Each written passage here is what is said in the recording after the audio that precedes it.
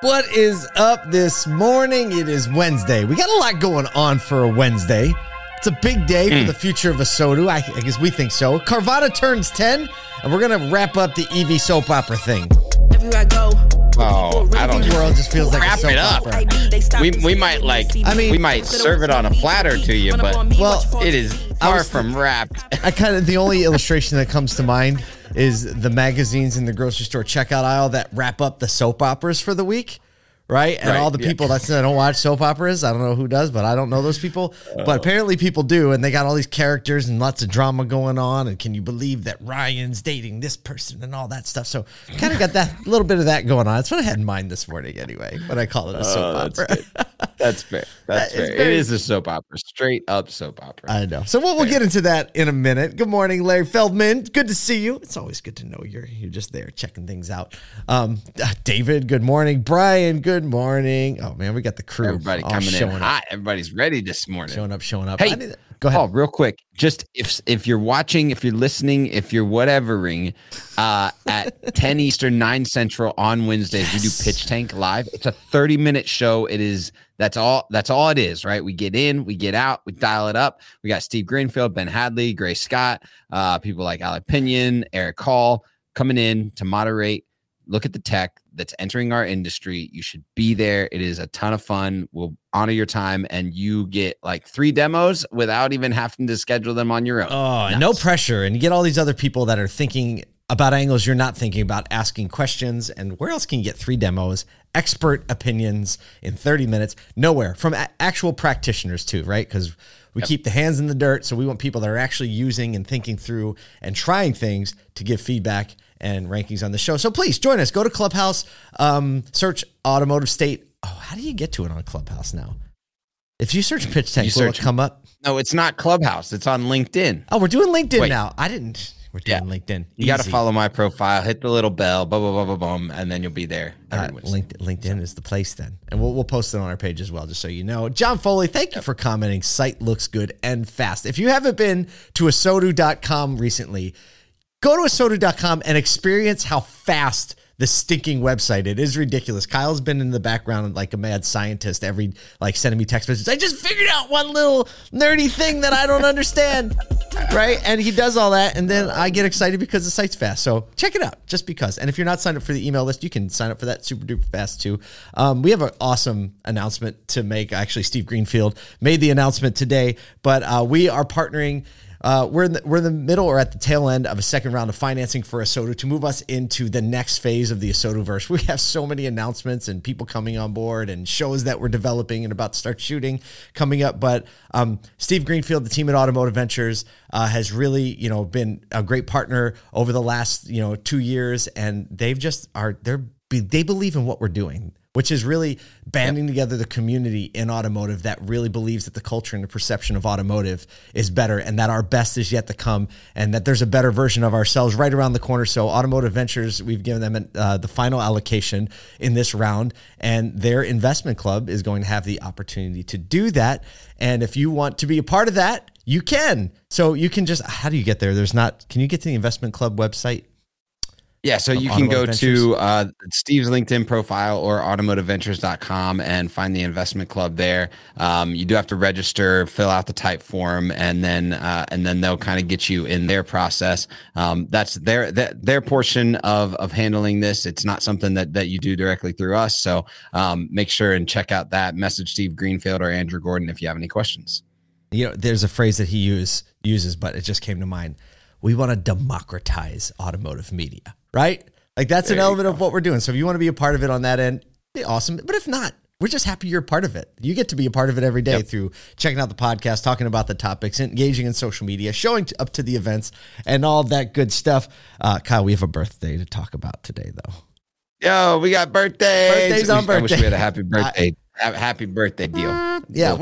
So Carvana celebrated its 10th birthday yesterday with an ironic stock price, we might add, of $1 for every year they've been in business. They closed the day at $10.04 on the day, which is actually up quite a bit from what it was in previous weeks. But Carvana has been a thing for 10 years. It's pretty wild. In 2013, their intense focus on customer experience led to Carvana actually being one of the youngest companies ever to debut on the Fortune 500.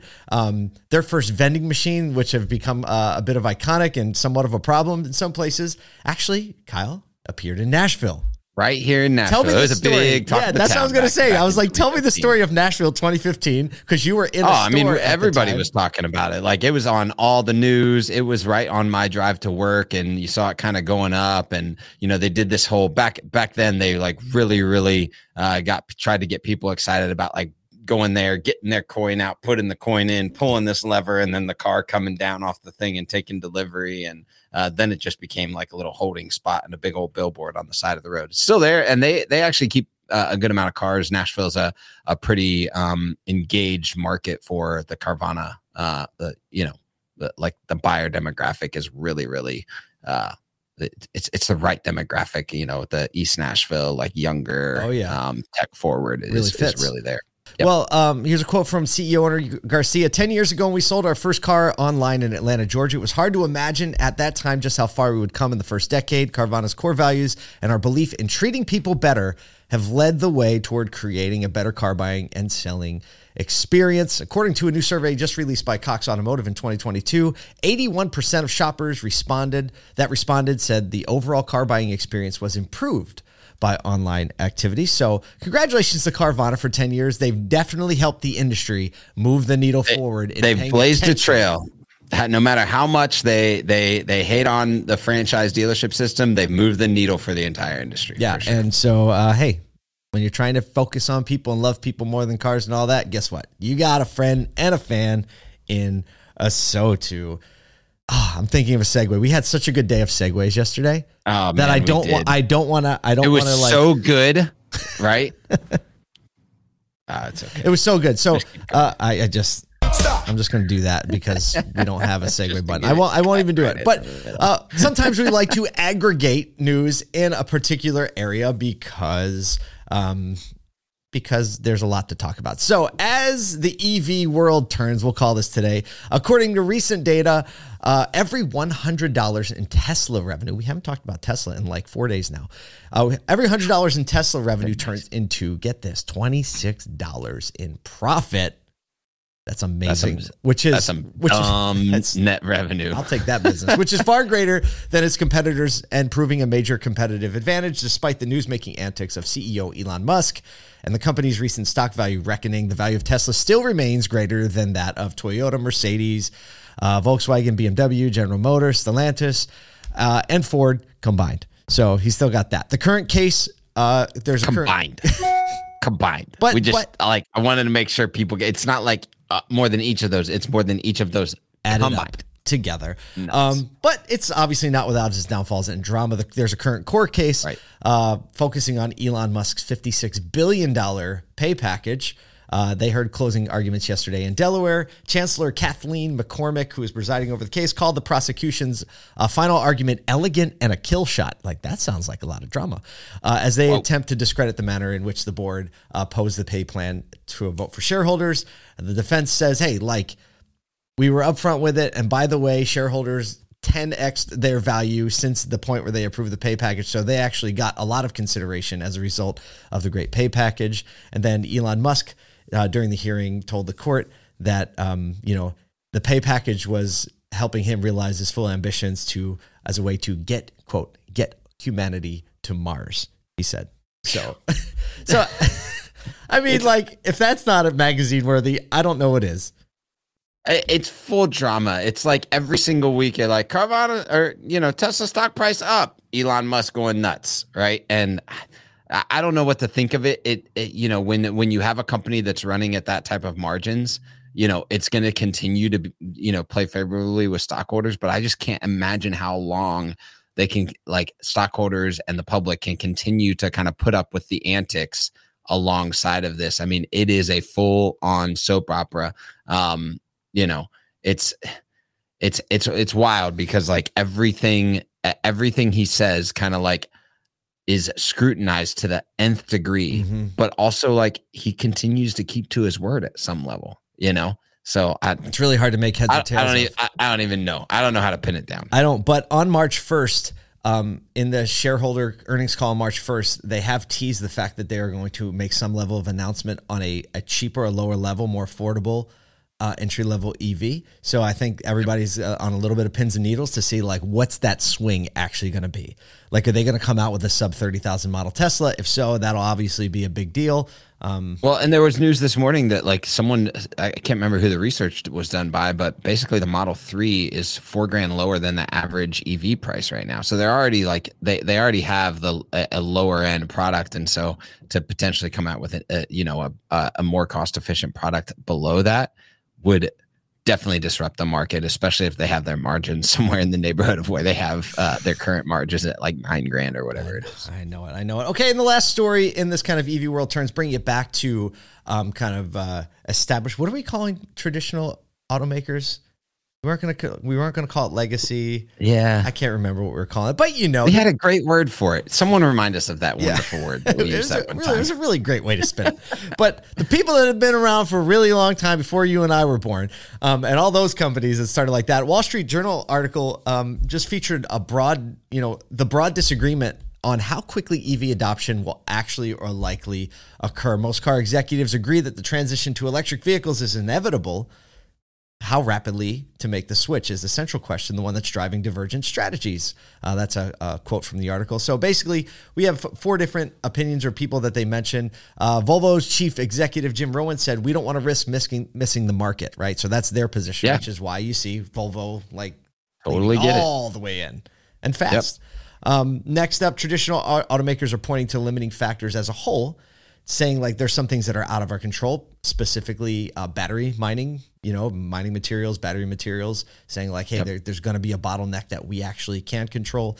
Subaru, supply chain issue for sure. Big time. Figure that out. And I think we're only beginning to see the fruit of that one. Subaru, who has earned the trust of a traditionally very green customer base, is taking actually a more measured approach, but a very attentive approach. Our good friend, Mr. Tom Dahl, says we are feeling the pressure, but we have to make sure that the market is really going to tip toward it. So that sounds like a man of experience. I think that's the trick. And like we talked to Santosh from Delaware, last month, and he was just saying like, we need to be leaning on the market tendencies more than this like over dramatized, politicized move toward the EVs. And I understand like from Volvo's perspective and GM and Ford is like, hey, Tesla's doing this,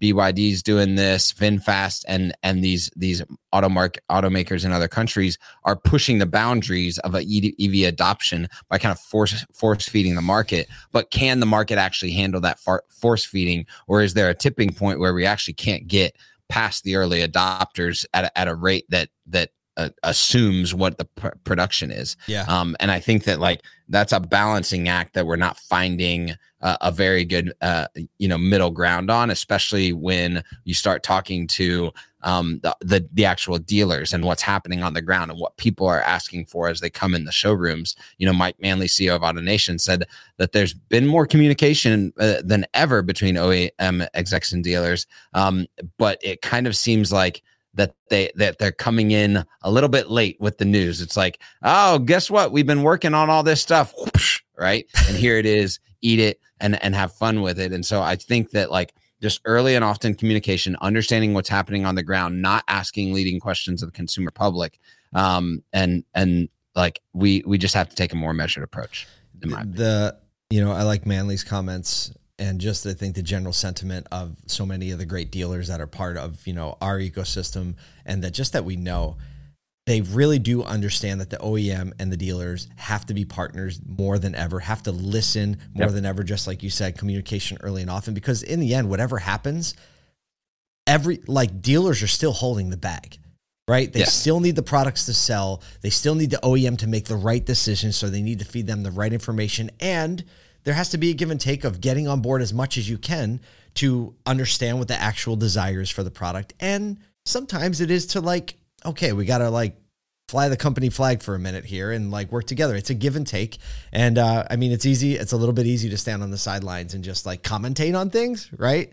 Like we're not the quarterback. We're not in the huddle. We don't see the pressure, right? So we never want to come across like we know all the angles. We're just trying to encourage conversation and like, because we know there is no more apt, resilient group of entrepreneurs and innovative thinkers than auto dealers, right? Maybe we've taken some knocks when you think of like our adoption of technology or adoption of certain things. But when you look at the long game in the last 100 years, I think it's pretty clear.